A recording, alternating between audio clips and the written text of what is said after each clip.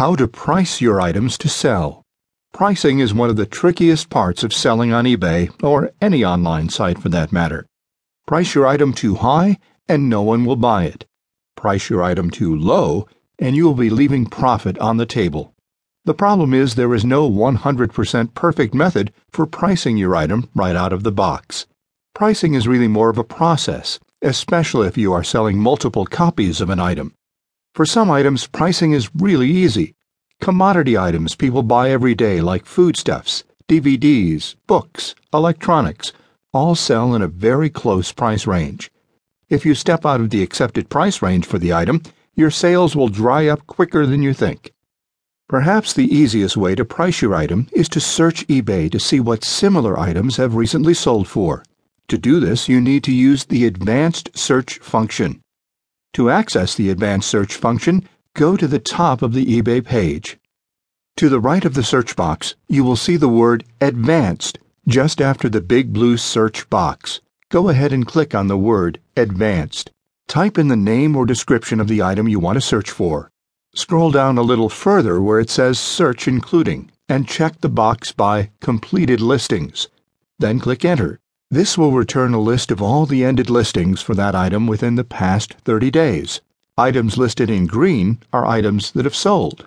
Once you've done this, you will be able to see a list of all completed items on eBay. Non-sold listings will appear for 30 days. Sold listings will appear for 90 days. After it returns this list, you have the option to narrow your search down even further by clicking on Active Listings with Bids or Completed Listings. The great thing here is you can see how much items similar to yours have recently sold for on eBay. By looking through completed listings, you can easily find the price range your item has sold in. No more guessing about how to price your items. The way I use the information is to look through the titles to find items most similar to mine. Each time I click into an item, I take a few notes about any keywords the seller used in the title and item description. I also make a note of what price it's sold for. If it was an auction item, I mark down the starting price. Next, I look at shipping to determine if the seller offered free shipping or the options and prices they offered for shipping.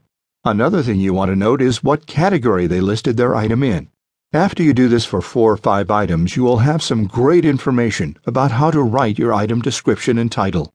You should also have an excellent idea of what you can expect your item to sell for. At this point, we're almost ready to start pricing your item.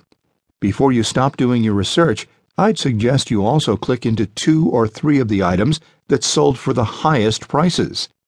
Look over the notes you made and see if these listings said anything different than the other ones you looked at.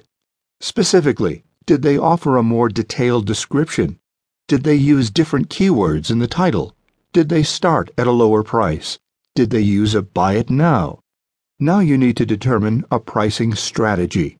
Some people swear by starting everything at 99 cents or $9.99 and letting the market determine the price. The problem with this strategy is it only works for certain categories of items. If you're selling something that always closes in a tight price range, like electronics, cell phones, iPhones, iPads, and the like, starting your item at 99 cents is going to bring in the maximum number of bidders and will normally bring you the highest price possible for each item. If you're selling one-of-a-kind items, collectibles, and other low-demand items, starting your item at 99 cents is going to be a disaster. What's going to happen in 9 out of 10 cases is if your item sells at all, it's going to sell for 99 cents or $1.04. A better pricing strategy with many items is to price them at the lowest price you are willing to accept, and then add a Buy It Now at what you would like to get. If you are selling your item in a fixed price format, set the price somewhat higher than you hope to get, and add Best Offer to it.